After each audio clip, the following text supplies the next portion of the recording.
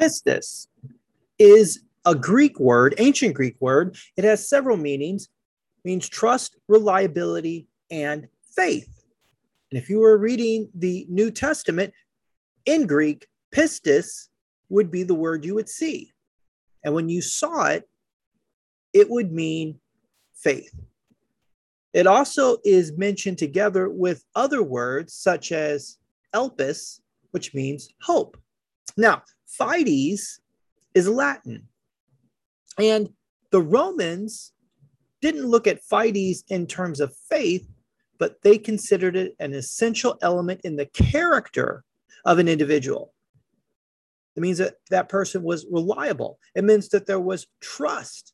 Fides meant that there was a reciprocal and mutual responsibility that both individuals had in a relationship, and it was a high virtue, a virtue that was meant to be desired and used. Now, in the Bible, faith is defined as sure of what we hope for and certain of what we don't see in the book of Hebrews. Faith, another definition from the dictionary, is complete trust or confidence in someone or something. Faith is not a magic show.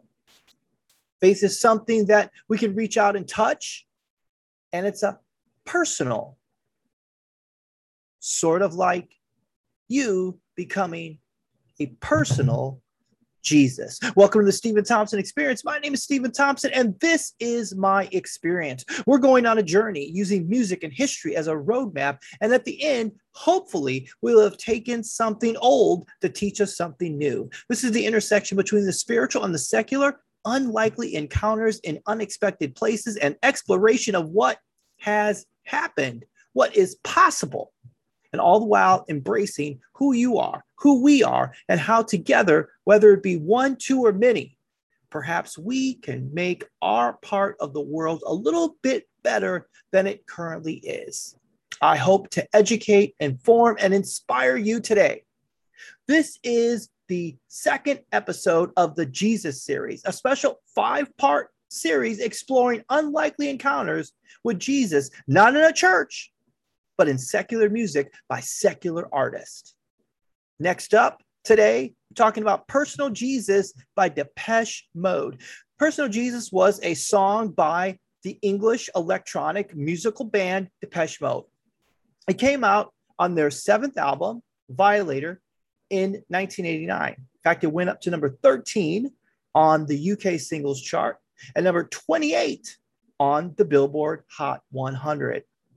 So this was their first single to make the US Top 40 since 1984, when their song People Are People was their first gold album.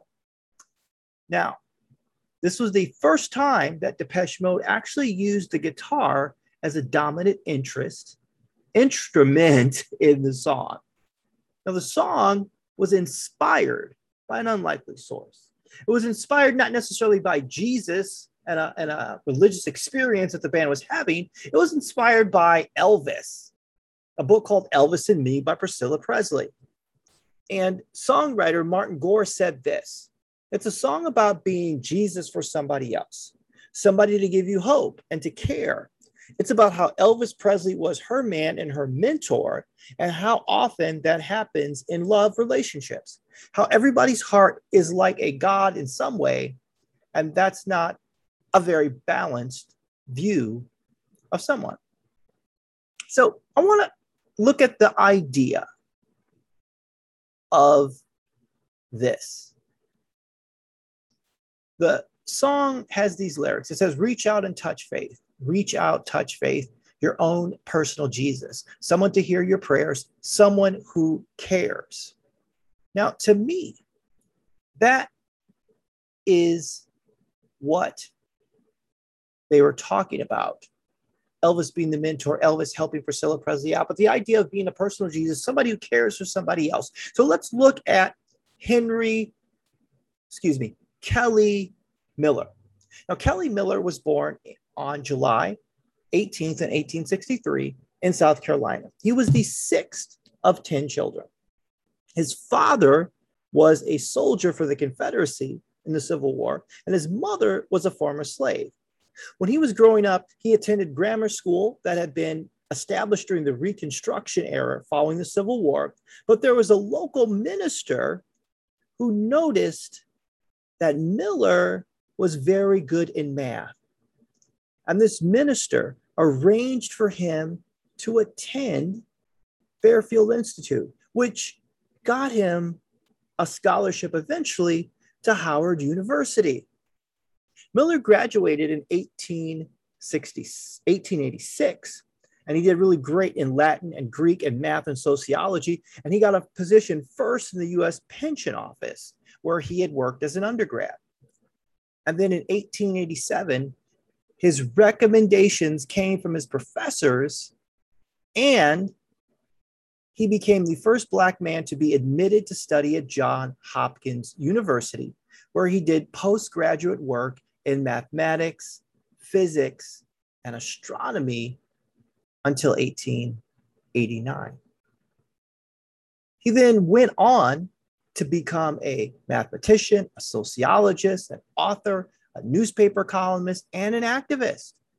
He was the first Black graduate student in math and the first Black man to attend Johns Hopkins University, as I said, and eventually he became a dean at Howard University, active in civil rights. And when he wrote, he spoke and pushed for access to higher education for the entire Black community at the time in the South. So here's what we look at. This idea, reaching out and touch faith. The idea of being a personal Jesus is the idea of helping someone. You may see something in somebody else that they haven't even seen yet. And then you are willing to aid, to help, to be a friend, a personal Jesus, like Jesus who took time to help, to sacrifice for others. And that is an attitude and a posture that we could take as we move through the world.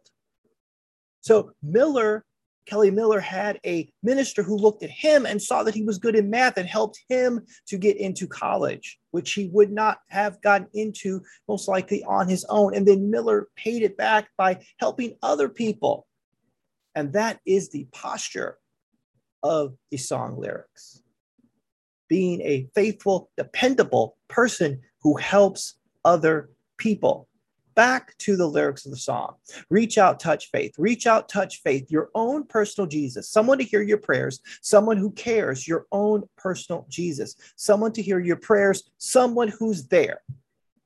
Forbes magazine talks about the power of listening.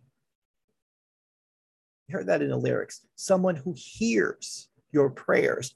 Prayers are usually hopes and desires that you are expressing to the creator of the universe. And in our day-to-day, we're in a position, maybe we are somebody who can hear what somebody else's wants, what they want, what their needs are. We care.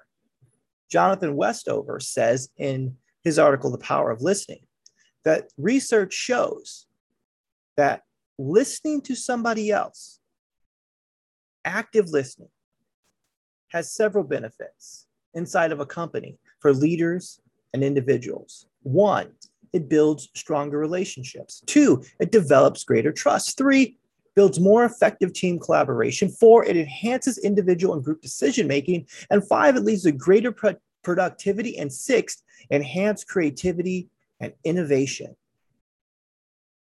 That's just by listening. By listening to an individual, you can help them to feel safe, heard, validated, understood, and valued.